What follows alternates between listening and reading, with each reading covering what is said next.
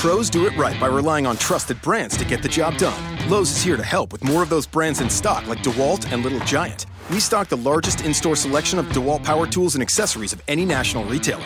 Now save $60 on a 2-pack of DeWalt 20-volt max batteries, now just $99. Plus, we now offer the Little Giant King Combo Ladder, the world's first step, extension, and leaning ladder, giving you the flexibility to do just about any job for only $159. Do it right for less. Start with Lowe's. Offer valid through 6/16, U.S. only.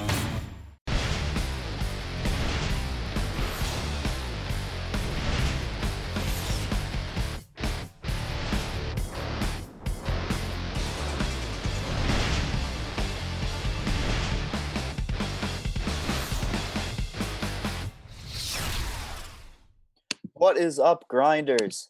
Here for another edition of MMA Grinders Live. I'm your host, H3 Buddha, Mike Brown. I'm joined today with the always bearded, but now he's shaving his beard again, BB Bomb, Brett Athlete. How's it going for this UFC Long Island card?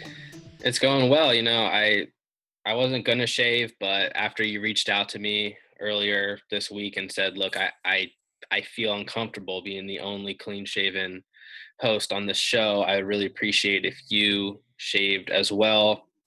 There's only so much I could do, really. So I feel uncomfortable. I feel like I'm in an identity crisis a bit, but give it a week and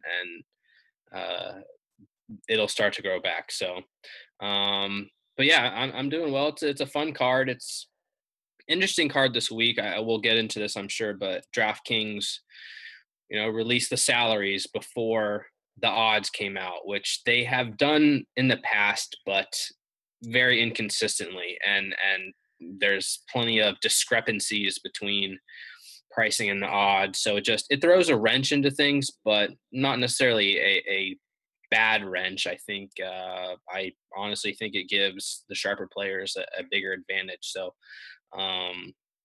yeah, look forward to talking about it this week. Yeah, looks like there's going to be some fan favorites on the top of the card for sure. So ownership should be pretty spread out. A bunch of fights on this one. So same thing happening in premium, or what's going on for this card? Yeah, and just we should mention from the top, it's only Wednesday. Obviously, we haven't had the same amount of time to research and break down the fights as normal, since we normally do this on Thursday. We'll do the best that we can, and we'll give you some analysis for every fight. But in premium, I will have full, comprehensive written breakdowns of every single fight on the card. That'll come out Thursday. There will also be projections, rankings, the usual stuff, premium chat. So everything in premium as normal. Awesome. Yeah, it looks like we got a bunch of qualifiers out there for the Finish the Fight qualifier, and anywhere from $3 to $50 too. I mean, they're gonna be throwing these out there in the lobby, which is nice to see. They're not gonna be sitting back and we're gonna be filling it with NFL or something crazy like that. So that's always good to see. Yeah, shout out to Sun Tzu, who grabbed his seat to that last week, and Chips. He's a premium subscriber. But he's just a great player in general. He's already got, I think, two seats locked up, plus potentially a third. So yeah, I'm expecting by the end of this there to be a ton of the subscribers in there. Hopefully, you and I will be able to grab a seat as well. It would be cool. Yeah, we're trying. It's a bankroll buster, but it's fun firing the bullets at it. So yeah, a lot of the subscribers have been making it too, or making good runs. So definitely get in there and let's talk some fights. Let's kick it off here with the Fight Pass early prelims, where we see Frankie Perez versus Chris Wade. We have Chris Wade as an 8,600 on DraftKings, a -300 favorite. Frankie Perez comes in at 7,600 plus 250. Underdog. I'll go ahead and start this one out. Basically, these two guys have fought before in a different organization. They fought pretty good fight between both of them. Wade did win that by split decision. Wade definitely is a kind of like a grappler type of let the striking lead to grappling, which is the type of guy that we like to see on DraftKings. Like Brett led off on the show, minus 300 in at 8,600. Usually minus 300, we see 9,100, 9,000. So there's a little bit of value on Wade coming into this one. Wade usually does get about 2.5 takedowns per fight. Obviously, we're looking for that in these fights. Perez, he's a decent striker. He's pretty durable. I should take up the distance on this one. I'm pretty sure it's over 2.5. Yeah, I really do like Chris Wade in this spot. I think he can rack up a bunch of points on DraftKings for his price. Going through his logs, he has lost against Makachev and Habalov and by decision, both back to back. But as we know, wrestling first for a lot of these Russian fighters, the Russian Samba. So he's able to still take down wrestlers. I think he should be able to control the whole fight. Even on the feet, I think he should be able to hold his own. I don't really have too much interest in Frankie Perez. Do you think you have any interest in him, as an underdog, or there's just better spots on the card, I think? Yeah, not really. He's one of the biggest dogs on the card, and Wade just seems like a guy where if he has the wrestling advantage, he's likely going to win, and if he doesn't, he's likely going to lose. He lives and dies by the grappling, and not to say Perez is a bad wrestler, but he was taken down like 5 or 6 times by Johnny Case, a bunch of times by Diakisi. I think Wade should have the grappling advantage. I think Wade should land takedowns and win. So, yeah, Wade's definitely my preferred play of the two, and one of many wrestlers on the card that I think you should at least have exposure to in some regard. Yeah, I'd just be worried. I mean, Perez probably isn't even really at all on my radar. I'm concerned about the output on the feet. He's not that fast. Uh, in 3 fights, he's just basically had 20 significant strikes. Now, 2 of those were knockouts in the first and a third round. So the volume is really concerning, especially just coming from a striker. So Mhm. definitely going to have a lot of shares of Wade on my side because of the wrestling. And yeah, I do see a decision in the fight though. So should be able to pay off at 8,600. Right. Let's move on to the next fight where we see Shane Burgos versus Godfredo Pepe. Burgos comes in at 8,700, minus 370 favorite. Pepe comes in at 7,500, plus 310 underdog. Um, Burgos been getting some hype now, Brett. He's been bet down pretty heavy. I mean, he started off a lot smaller than minus 370. Could get a little bit steeper by the end. Do you like Pepe for that submission or what? Well, yeah, we always like targeting Pepe fights in general, right? He's just a all or nothing type fighter. A lot of his wins are first round submissions, and a lot of his losses are first round losses as well.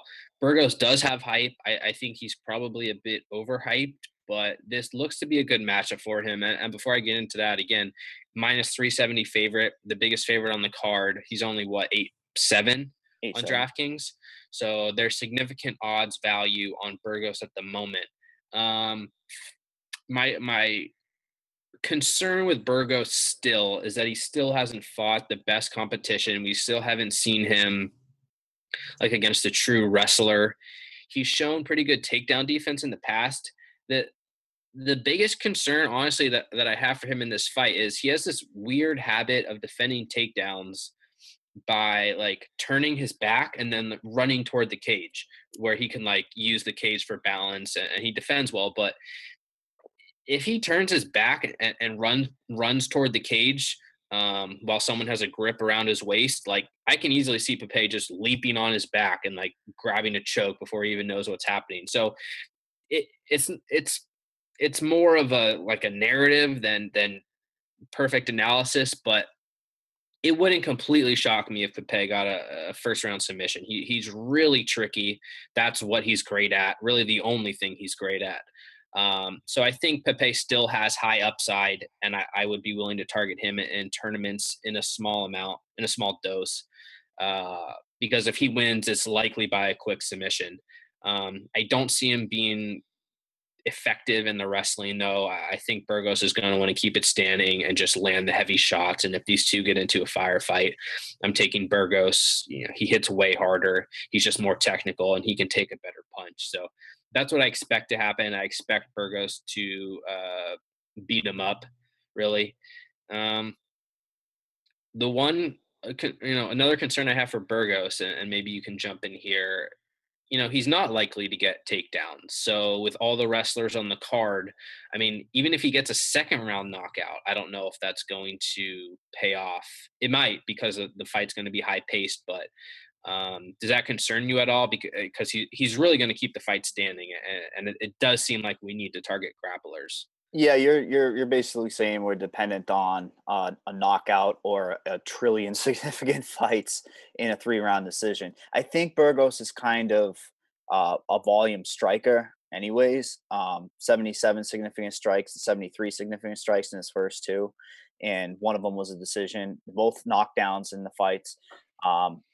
I am concerned about him necessarily paying off his price at being, the heaviest favorite, and he's gonna have the ownership. So I Yeah. agree with your point. I think Pepe is a dog to target because of the grappling and the submission, but it's a weird fight because Pepe isn't going to do anything but want to get that submission, right? And Burgos is going to want to tee off on him. So I think he's going to give up the submission quickly and then just be like, screw it, let's go for a knockout. And then they're just going to trade, and he'll probably get knocked out. And so, yeah, and I agree with you. And just to finalize it, I think Burgos is definitely a guy you need exposure to. The inside distance odds aren't out, but he should have a good prop. He probably is likely to win inside the distance, one of the best values on the card, but he should be high owned, and he's by no means a lock to score 110 points, even if he wins by knockout. So, not a guy I would go all in on, but definitely a fight overall I think we should target. yeah, definitely. It kind of leads into this next one, I guess, when we talk about ceilings. So let's move on to the next fight. We have Timothy Johnson at 9,000, the favorite, minus 235, versus Junior Albini, 7,200 on DraftKings, plus 195 underdog. The newcomer Albini versus the veteran and Johnson. It's always interesting.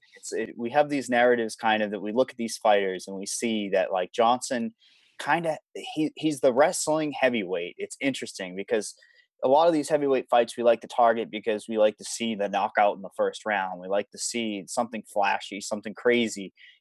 These guys are coming out there, the heaviest guys out there.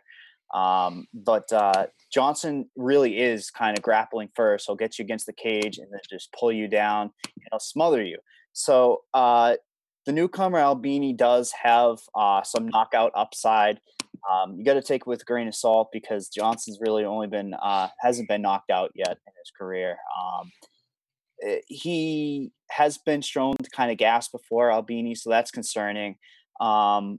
Johnson should pretty much have his way. I really do like Johnson, but 9,000, it's concerning to me because Johnson has a tendency of just kind of sitting on you, controlling you. He doesn't necessarily always have the advances that are going to rack up a ton of points for you. So at 9K, I kind of am concerned to see if there's going to be a finish or not. Johnson should technically finish him late if Albini is able to hang in there for a round or two. But yeah, Johnson in 2 wins, for instance, the last 2 wins was 64 points, 53 points, and he was 9.9 and 8.5. So, I mean, that's kind of shows you, even in a loss, he's able to get 40, 28. But it's scary. I'm kind of concerned about the upside on Johnson. Do you have any insight on this one? I always like, I kind of like to avoid the Johnson fights when I'm trying to pick him because he's just right. DraftKings wise, it's very scary. Albini could be durable enough to hang in there.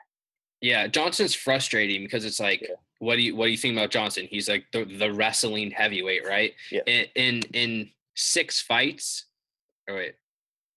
fights, only in one of his 5 fights has he landed more than one takedown, which kind of shows how ineffective he is, even though he's a wrestler.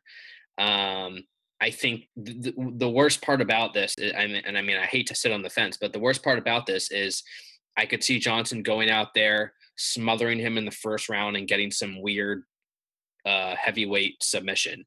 I could see this fight going ugly 3 rounds and neither of them scoring. And there's still a small chance that Albini just goes in there and knocks him out because it's heavyweight. I think those are all 3 semi-realistic outcomes. I don't from the little tape I've watched, Albini doesn't look great. And Johnson's never been knocked out. So I just can't invest a ton of money in Albini regardless. And I also think Johnson is a little too expensive. He's really going to need the first round submission. I don't think there's anything wrong with him. If you want to play him in a couple lineups here or there in tournaments, he's not going to be a heavy exposure play of mine. Yeah, for sure. And it's interesting because it's like, you know what you're going to get out of Timothy, right?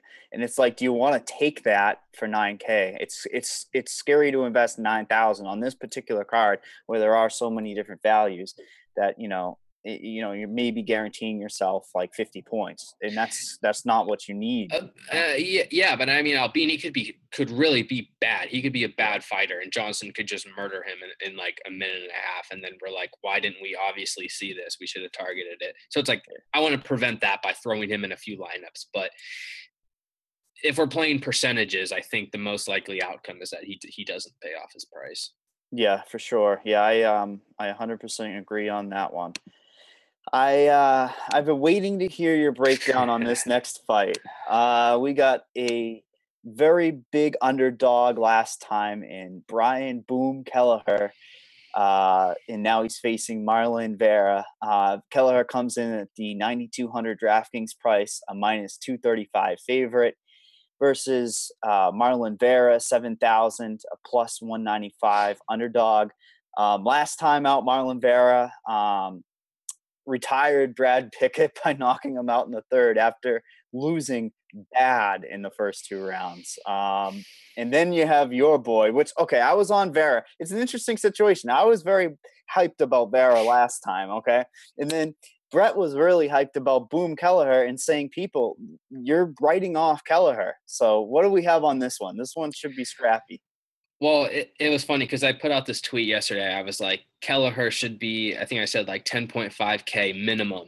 And it was the perfect tweet because people know that I'm high on Kelleher. And also I think a lot of people know that I don't like Vera. And so it was right in that sweet spot of people couldn't tell whether I was joking or not. Like I got a ton of responses like, are you serious? And no, it was a joke. I wanted to troll people, but I wish this is one of the times that I wish DraftKings had priced it normally because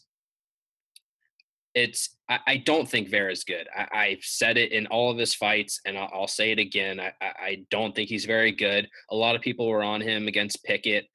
I said really the only way he's going to win is if he wins by knockout. I just didn't think it was going to happen.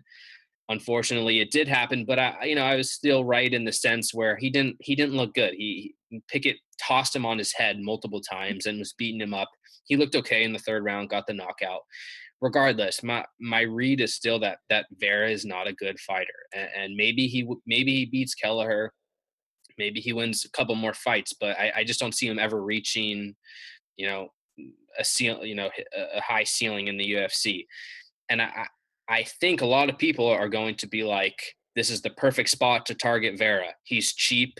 He's coming off a knockout, and he's facing this guy, Kelleher, who got so lucky. Like, it's a perfect time to target Vera. I'm never going to target Vera. I don't think he's a good fighter. Really, the only way he pays off this fight is if he gets a submission. I mean, he's not going to be landing takedowns here. He doesn't throw in volume. So really, what is his upside? I don't see him getting a knockout. He's not a knockout fighter. He is a decent submission grappler, and that's scary because Kelleher has been submitted several times. So like my worst nightmare here is that Kelleher goes out and just like throws him to the ground and Vera like locks up a guillotine or something like that. That's my worst nightmare. But And I think you'll agree with me. I think a lot of people will be on Vera, and I'm just not going to target him if there's going to be any significant ownership. And I get it; he's cheap. If you want to throw him in cash games, that's fine. Tournaments, I get it. I'm just not going there. Um, and I think Kelleher is a decent play in a vacuum. I think that he can land a lot of takedowns. Um, he's still, he's like a power wrestler, and I think, Vera has bad takedown defense. I wouldn't be shocked to see Kelleher score highly.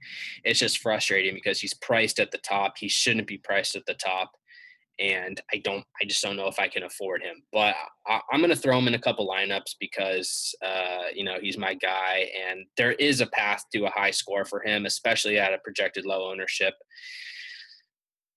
I don't think we can have heavy exposure to him. He's too expensive. There's too many other good plays. Yeah. So what's your take here?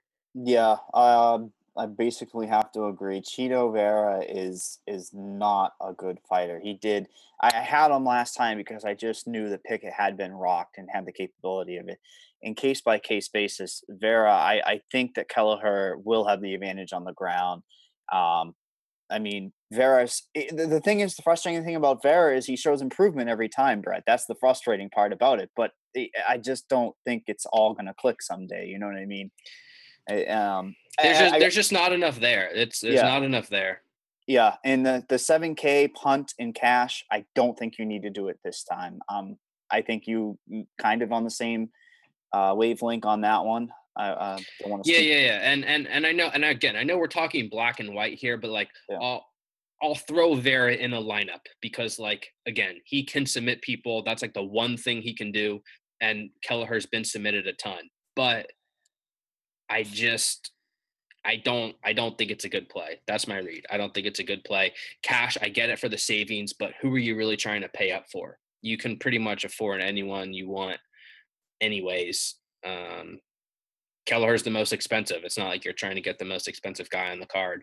So I'm looking forward to the fight, but I'm hoping Vera doesn't turn into Eric Spicely #2. oh, yeah. Well, let's not even talk. We don't want to mention that name unless he's fighting, right? True. Let's move on to a more exciting fight. Hopefully, I'm looking forward to this one, and I think it could be a sleeper. I'm looking forward to seeing Jeremy Kennedy, the favorite at 9,100, minus 245 favorite versus Kyle Bosniak, 7,100 underdog, plus 205. I'm really looking forward to this one. I think this one's going to be one to target. There should be a lot of action. Jeremy Kennedy is basically one of those fighters you want to have on DraftKings. He's an all action, up in your face, takedowns, significant strikes, and he's just growing every time he's out there. Last time out, he faced Hani Jason in Brazil, and he was able to beat him by unanimous decision. He got how many takedowns did he get last time? 8 takedowns and only one advance, which is surprising. But Jason was able to kind of prevent him from advancing. So Kennedy will get advances later. As he's growing, he's going to get these advances on the ground, and that really interests me. Bosniak comes off a split decision against Enrique Barzola, which a lot of people thought that he kind of lost that fight. It was a close fight, but problem with Bosniak is he does sort of gas out at the end. And on this particular fight against Kennedy, I can see Kennedy landing takedowns. Bosniak's prone to getting taken down. Um, on the feet, they could be pretty even, but the Bosniak is able to have volume in 3 rounds, so it does interest me a little bit. But I'm concerned about his takedown defense. That's what this whole fight comes down to. What Brett was alluding to earlier was the prices. 9,100 on Jeremy Kennedy. That's pretty expensive for a minus 245, but I'm pretty much going to take it in this spot because I think that Kennedy is going to be able to control the fight. get the takedowns at will pretty much. And he's one of those grinders we always try to target, Brett, that's pushing forward, pushing the action. What do you think about that breakdown? You kind of agree? Do you have any interest in Bosniak? Yeah, I hate to even talk about it because I haven't finished the tape study, so take it with a grain of salt. But from the previous fights I studied on Bosniak, I remember him having okay takedown defense, and I remember him scrambling really well. And I think, well, maybe you won't agree, but I haven't seen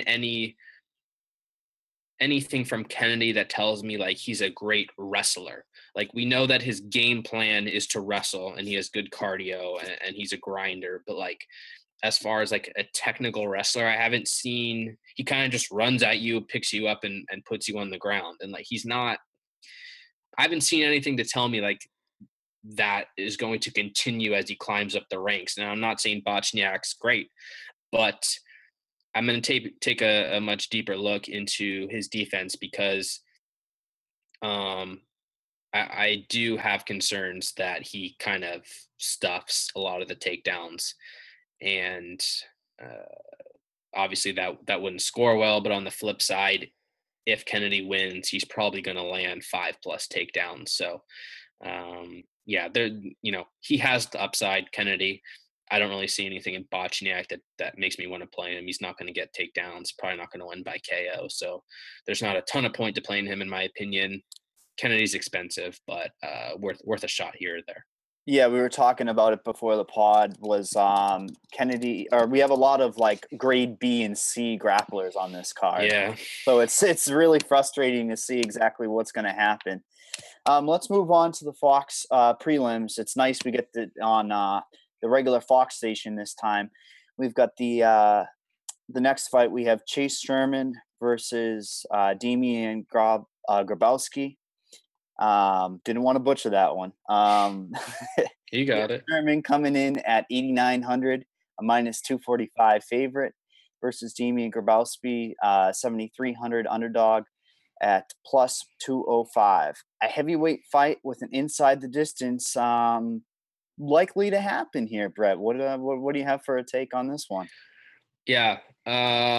Chase Sherman is not a great fighter, but he's a big favorite in this fight, and that's a big red flag to me.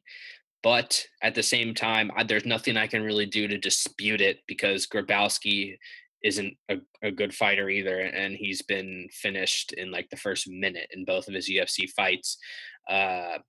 Sherman has a lot of flaws, man, and I do think we're going to see him get smashed again here sooner or later. It could be this fight.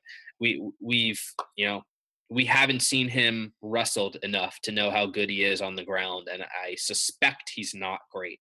So I think Grabowski could test that, and I think it's a strong enough possibility that I'll throw a dart on Grabowski in tournaments. No one's going to take him, and we can both agree Sherman's not good. So if I'm going to get Grabowski at 10% ownership at the price, I'm absolutely going to do that. Again, in a small dose, but overall, I think you have to favor Sherman. I just think he's going to throw a ton of punches. Grabowski seems to fold fairly quickly, and I think Sherman will probably knock him out in the first or second round. Yeah, I happen to agree with everything you said. I think Sherman may be somebody we want to target down the road. He should be one of the better inside the distance on the card once those odds come out. And he does land a lot of leg kicks, so you do have significant strikes backing it up too, even if it does go later in the fight. But I'm going to be pretty good exposure on Sherman, and that does scare me. It should. So let's move on to the next fight where we see Ryan LaFleur, 8,200 -200 favorite versus Alex Cowboy Oliveira, 8,000 on DraftKings, a +170 underdog. Seeing people want to take Cowboy in this spot, man, this is an interesting fight. I'm interested to see what you have on this one. Yeah, it's a tough fight, and basically, like you said, like I want to go Oliveira because I'm not super high on LaFleur, but Oliveira's this guy who he's billed as a striker, but pretty much all of his success has come through the grappling. And he's looked good. He's taken down a lot of guys, landed a lot of takedowns, won by submission. Looked great against Tim Means his last time out. I don't know if he can muscle around LaFleur, who has the technique. A high pedigree wrestler. Maybe he's not an elite athlete anymore, but I just don't see Oliveira being able to toss him around. And at the same time, I think Oliveira is big enough, physical enough that I don't know if LaFleur can toss him around either. So I'm scared this is just going to be a wash, that there's going to be a lot of clinches. Maybe they both get some takedowns, but that's not really what I want. I want one guy to dominate. So my lean on this fight is LaFleur takes it. You're right on the fence. You want to say Cowboy. I mean, I my lean is that it doesn't score well enough. It's not going to be a 100-point fight, and so I'm probably not going to target. I'm probably going to be underweight compared to the field. The odds to finish aren't likely for either guy. I mean, are you going to have heavy exposure to this fight? No, but based on the odds, the -200 on the 8,200, that interests me a lot. I am odds based driven, as a lot of people have seen by now, and that does interest me. But it is concerning. The same exact thing you said. When I looked at the fight and looked at the footage, I'm concerned about a striker battle, and that's concerning because I'm not sure what the volume will be on the feet. Sounds like you agree. Yeah, I think it could turn into a striking battle, and I would probably favor Oliveira there, but again, I don't know if I see him knocking LaFleur out. I think I'm going to be underweight compared to the field. LaFleur has value, like you mentioned. Cowboy's gonna get ownership too, just because of the name. People are used to seeing his name up there now. Yeah, So like look, we can't play every single fighter on the card, unless we're making 50 lineups. So you have to slow down somewhere, and this is probably one of the fights that I will slow down on. yeah, let's what do you say we move on to the next one? Where we see Rafael Natal. Interesting. This is the one case on that we see the 8,800 price tag at a plus. Is it 105 underdog versus Eric Anders, a 7,400. He's the favorite at -125. This one, I think, opened up with Natal as the favorite actually, but Anders has seen a lot of action come in on him. So obviously, on the face value, we're looking interested in that 7,400 as a favorite, and there could be a knockout in this one. Anders, Alabama boy, played football and just recently fought. So, what do you think? We're going to be targeting that value here, or are we going to go with the veteran to go with a decision, maybe? Yeah, I was planning on targeting Anders regardless of his price. Assuming he's not like 10K, but um, he's making his UFC debut. He just fought 5 rounds like 2 weeks ago. That is concerning. And I thought I was being funny in my breakdown, but I'm like, it's always great to have an NC2A champion in the UFC. Unfortunately, Anders was a football champion, not a wrestling champion, so it doesn't really matter. But yeah, he played for Alabama, won the national championship with them. And he fights like a super athlete who's trying to learn how to fight. He's got, I mean, he's literally a freak athlete, throws bombs, just natural power, goes for a ton of takedowns, and he gets them, but it's more from the athleticism than the technique. And I still think his athleticism will continue to carry him. I think he can win fights in the UFC. I don't think he's technical enough to beat really good fighters at this point. His game is just not complete. It's not there, but the athleticism combined with the talent he does have, he's a purple belt in jiu-jitsu, an okay wrestler, power in the hands. I think this is a winnable fight for him, especially coming off Natal, or especially coming against Natal, who's coming off a knockout loss of his own, shown some durability issues. I think there's a decent chance Anders goes out there and knocks him out in the first round. So I was planning on targeting him anyway. I was really hoping people weren't going to be on him. The way this is priced, I feel that now people probably will. Like what kind of ownership do you see on him? That's going to probably be in the premium section. Well, That it big will be Marley for bet. sure, but I mean, like I over. I'm terrible at projecting, but it should be 30. He's a no Okay, name. That's a problem, but right. I know. but people are going to see the line value. I hope. I mean, people are getting smarter. So, what was your number? What was the number you I were? was gonna say over under 30. Okay, yeah, I think that might be spot on. I guess the other thing is, if you want to see Brett vent about fighters that shouldn't be in the UFC, go to his Twitter and look at it because he's sick of seeing the people that shouldn't be in there. But yeah, Yeah. this is the rare case that I want to see two fighters square off, like and see them next to each other. This is the rare case because I think Natal loses to the guys that are just physically imposing on him, right? The Tim Bosch's of the world, the guys that are just built.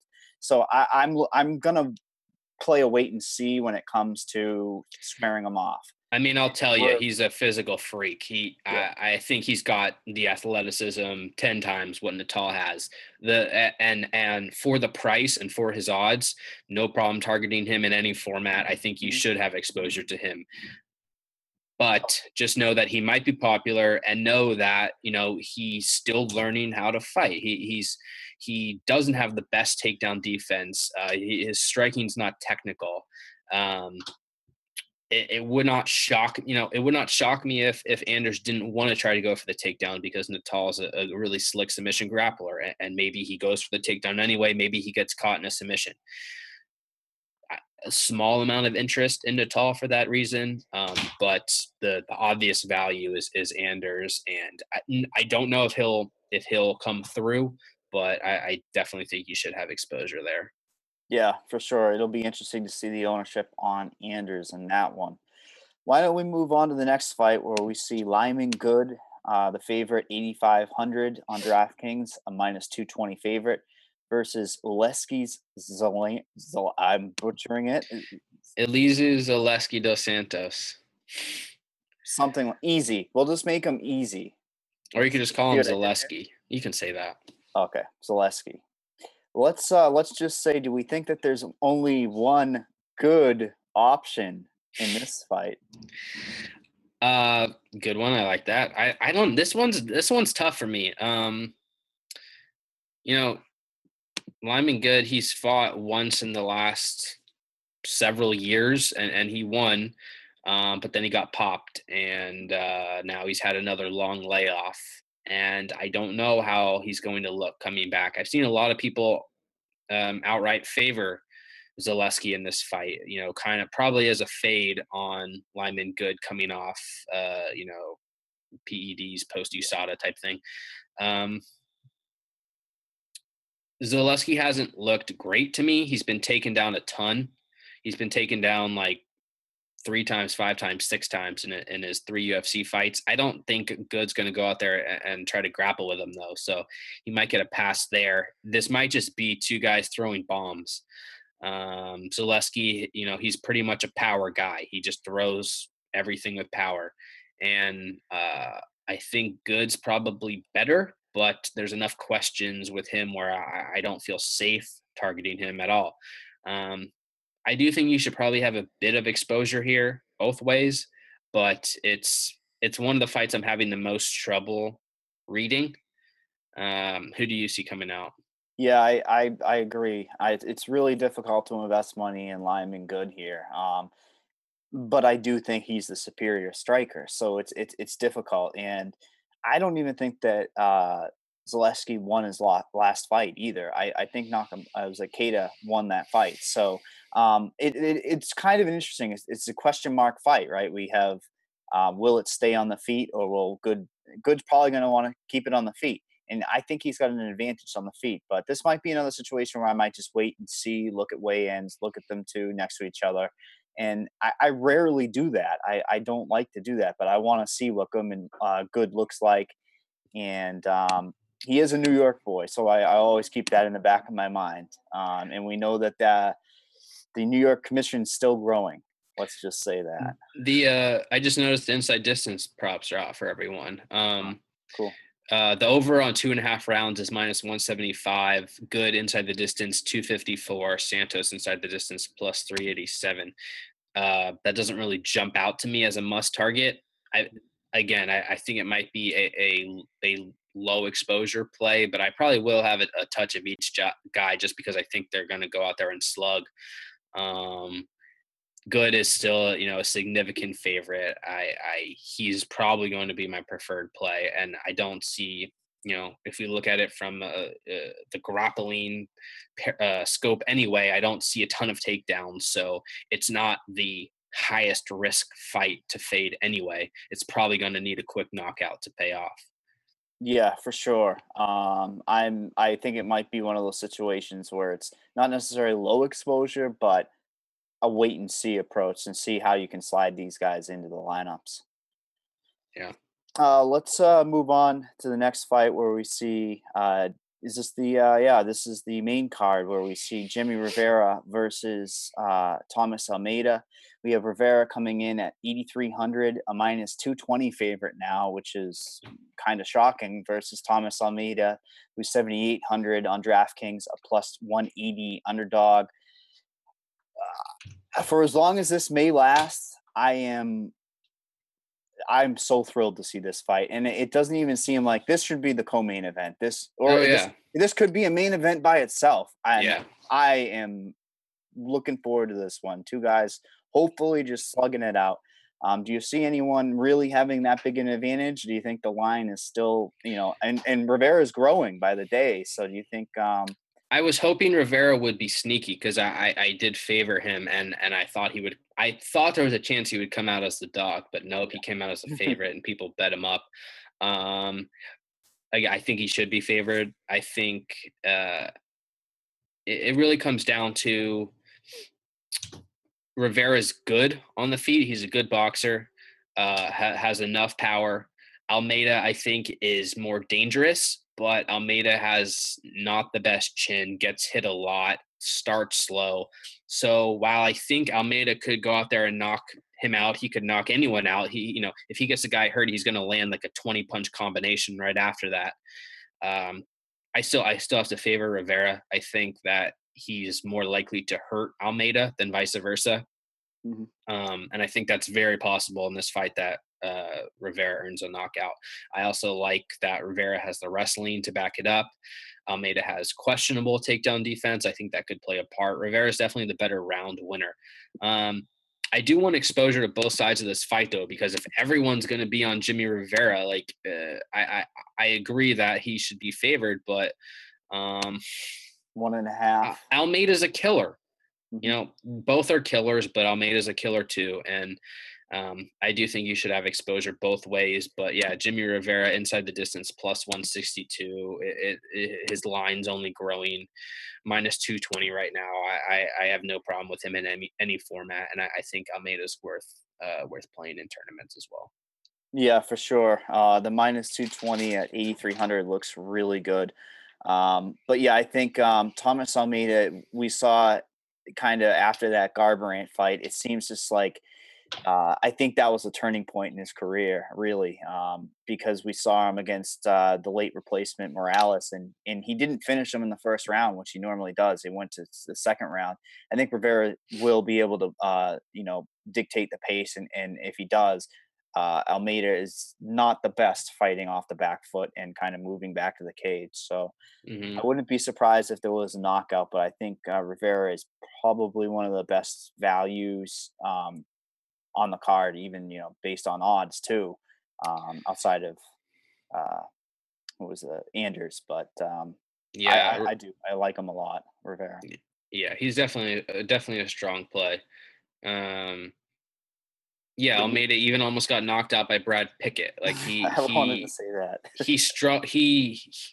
His upside is here, but his floor is here. He's definitely a high variance guy, and I think he'll continue to be that way. So yeah, good, best fight on the card in my opinion.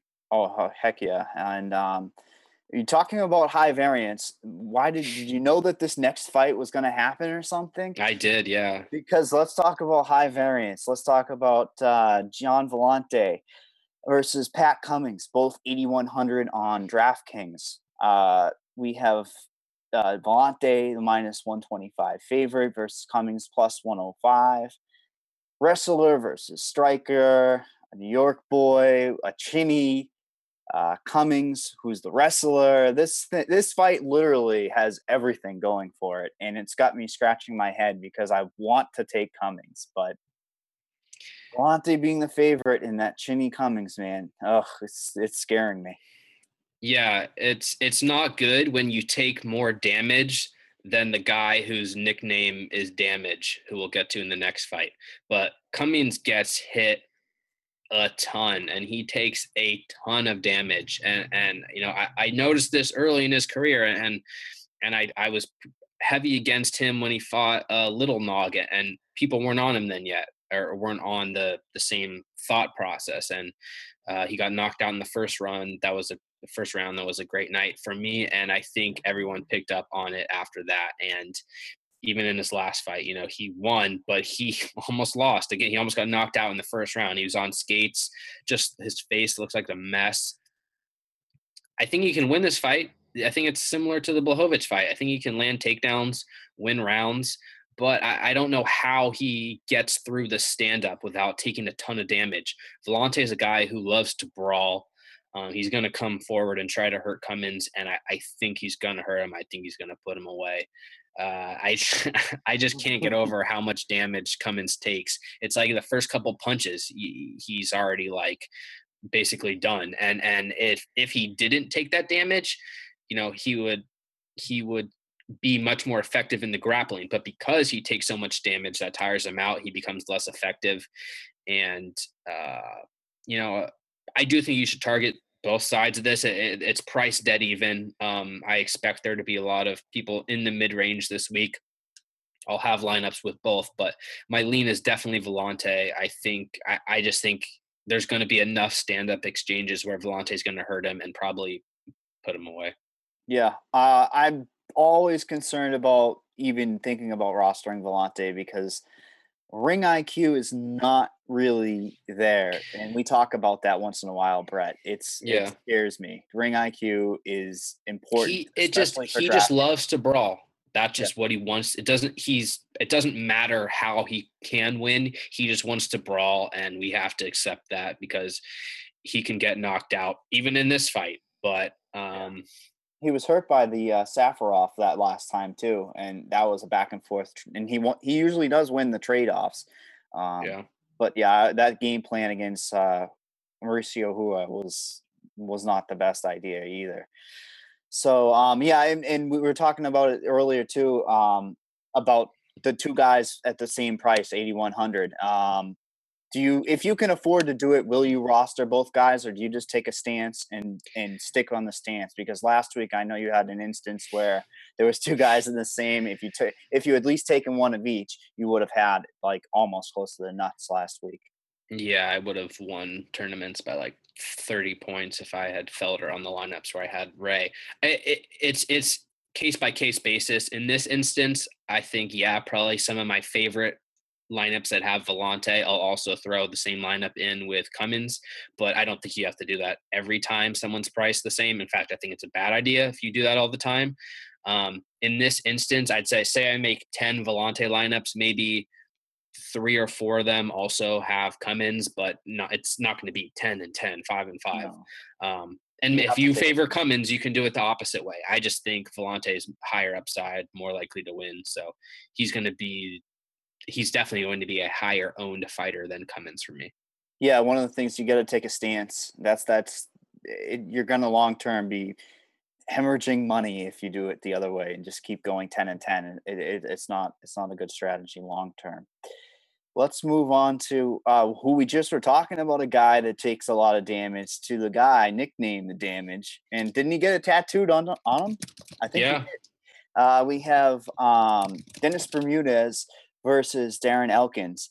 Bermudez 8,700 favorite, minus 185 versus Darren Elkins 7,500. plus 160 underdog. That Elkins last time out will go down in DFS history, won't it? I mean, No, that was horrible. I hated it. The look on your face. A lot of I people were on Elkins I had as a Bektik. value. I think I would have got first or second in the 300 if Bektik had just held on and won, which would have been like 5K at least. So I was very frustrated, but he still scored like 80 points, even though he got knocked out. I'm just going to take over the analysis here. I think this is another frustrating fight where Dennis Bermudez, I think, is clearly the better fighter everywhere.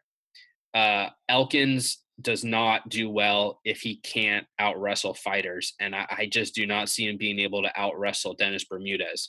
Bermudez is a much better athlete, a better wrestler, I think a better striker, but he gets hurt in almost every fight.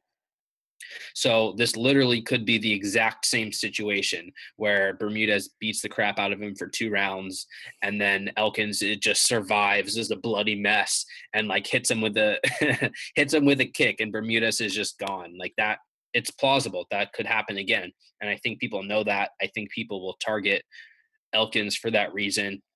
I won't be heavy on Elkins. I'll have him. I'll have a couple shares of him, but I won't be heavy on him because I really think the only way he wins is by hurting Bermudez and putting him out. And I just don't think he's good enough that the outcome is as likely as other people think. I like Bermudez, though. I think he can land a bunch of takedowns. Elkins isn't great defensively. I think Bermudez can beat him up. And if people are scared off Bermudez, that's better for me. But probably a fight you should target both ways because either Elkins wins by KO or Bermudez destroys him for 3 rounds. Yeah. Same thing. Yeah, I think the sharps, and I'm on Bermudez as well. I think this far superior just all around as well, but superior striker, and that's where all the fights start. So I think that Elkins is going to garner a lot of ownership, and I would like to counter that by just having as much Bermudez as I can have. So why don't we move on to the main event here? Interesting back and forth. It's Chris Weidman at home again. He said he wasn't going to fight in New York again versus Calvin Gastelum. Gastelum the favorite, 8,400, a minus 155 favorite versus Weidman 7,800, a plus 145 underdog. Chris Weidman at home getting knocked out left and right versus Gastelum outsized by Weidman. What are you going to go with? I'll talk about this for as long as I can. I'm seeing a lot of people saying Weidman is washed up, and it feels like the same thing with like Ovince St. Preux almost, but I just think people missed the boat before and they're missing it now. Like it's not that Weidman was the greatest fighter in the world and now he's just fallen so hard. Like he was never the best fighter in the world, even though he was a champion. So people see these wins and then they see the losses and it's like, oh, he must have been good and now he's bad. Like it doesn't work like that. Like it, I don't think Weidman's washed up. I just think he's a decent, pretty good fighter who was never the best in the world, and that's showing now because he's fighting really, really strong fighters. He still had his moments against Luke Rockhold, a great fighter. He very easily could have beaten Yoel Romero, a pretty good fighter, and he won the first round against Mousasi, another great fighter. Like that doesn't tell me he's washed up. It tells me he's not the best fighter in the world, which we already knew. He has cardio issues. That concerns me. He's not the best striker. That concerns me. There's plenty of reasons to take Kelvin Gastelum. And there's also value on Gastelum from a DraftKings perspective. I also like Weidman, though, and I will definitely have exposure to him. I think he's going to be at a very significant size advantage, and I think that is going to play a role here. I think that he'll have a lot of success early in this fight, and I think the longer the fight goes, the more success Gastelum will have. But I don't see it being like once Gastelum gets his rhythm, he's just going to knock Weidman out. He doesn't have the power of Romero. He doesn't have the size, the kicks of Rockhold. He doesn't have the striking technique of Mousasi, in my opinion. It's still a step down, and Gastelum has looked great against Tim Kennedy, and he's looked great against Vitor Belfort. So I think a lot of people are sleeping on Weidman. It's a great fight.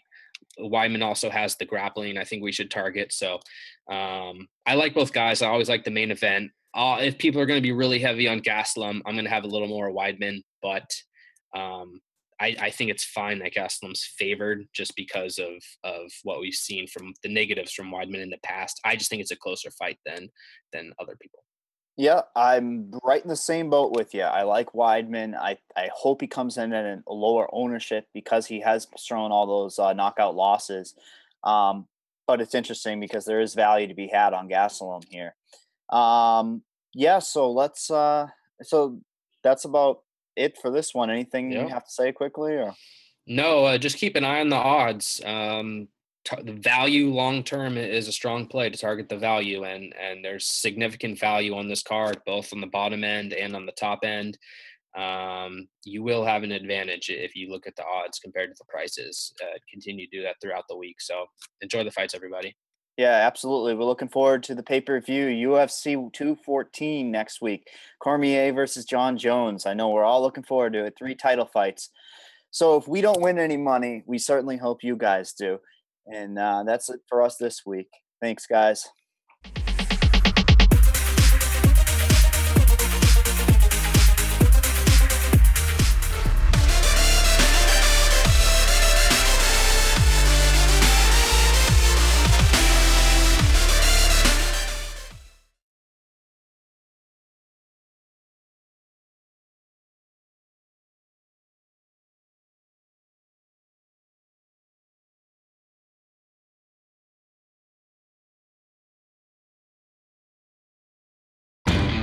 Lowe's knows you'll do it right to find the right gifts for Dad this Father's Day. We do it right, too, with deals that'll make Dad as proud as his perfectly seared steak and his perfectly manicured lawn. Now get a Charbroil 4-burner Advantage Series gas grill for just $169 and pick up your choice of Craftsman gas or electric string trimmer for only $99 each. Make this Father's Day his best one yet. And do it right for less. Start with Lowe's. Charbroil offer valid through 6/12. Craftsman offer valid through 6/19, U.S. only. Lowe's knows you'll do it right to find the right gifts for Dad this Father's Day. We do it right, too, with deals that'll make Dad as proud as his perfectly seared steak and his perfectly manicured lawn. Now get a Charbroil 4-burner Advantage Series gas grill for just $169 and pick up your choice of Craftsman gas or electric string trimmer for only $99 each. Make this Father's Day his best one yet. And do it right for less. Start with Lowe's. Charbroil offer valid through 6/12. Craftsman offer valid through 6/19, U.S. only.